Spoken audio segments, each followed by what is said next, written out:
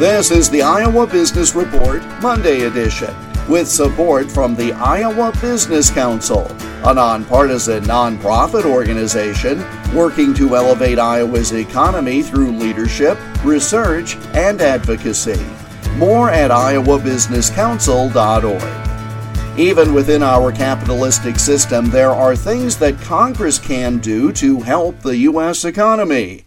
Congresswoman Ashley Hinson of Iowa's 1st Congressional District outlined some of them for me last week. We saw how effective the Tax Cuts and Jobs Act was at encouraging investment in business, making life more affordable. We know that tax cut affected and helped our working families here in Iowa and across the country. So I've introduced a piece of legislation that would make a lot of those small business deductions permanent, as well as a lot of the deductions for our families, because ultimately we want that opportunity to exist. The best thing we can do right now, especially with soaring inflation in our country, is making sure that Iowans keep more of their hard-earned paychecks.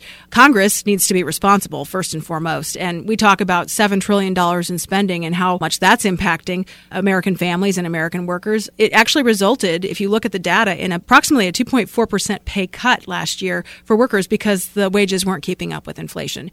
We have to incentivize people to get back to work and disincentivize them to become reliant upon the government. Step 2, increasing access to educational opportunities. Maybe a 2 or 4 year degree isn't the answer to these immediate workforce needs.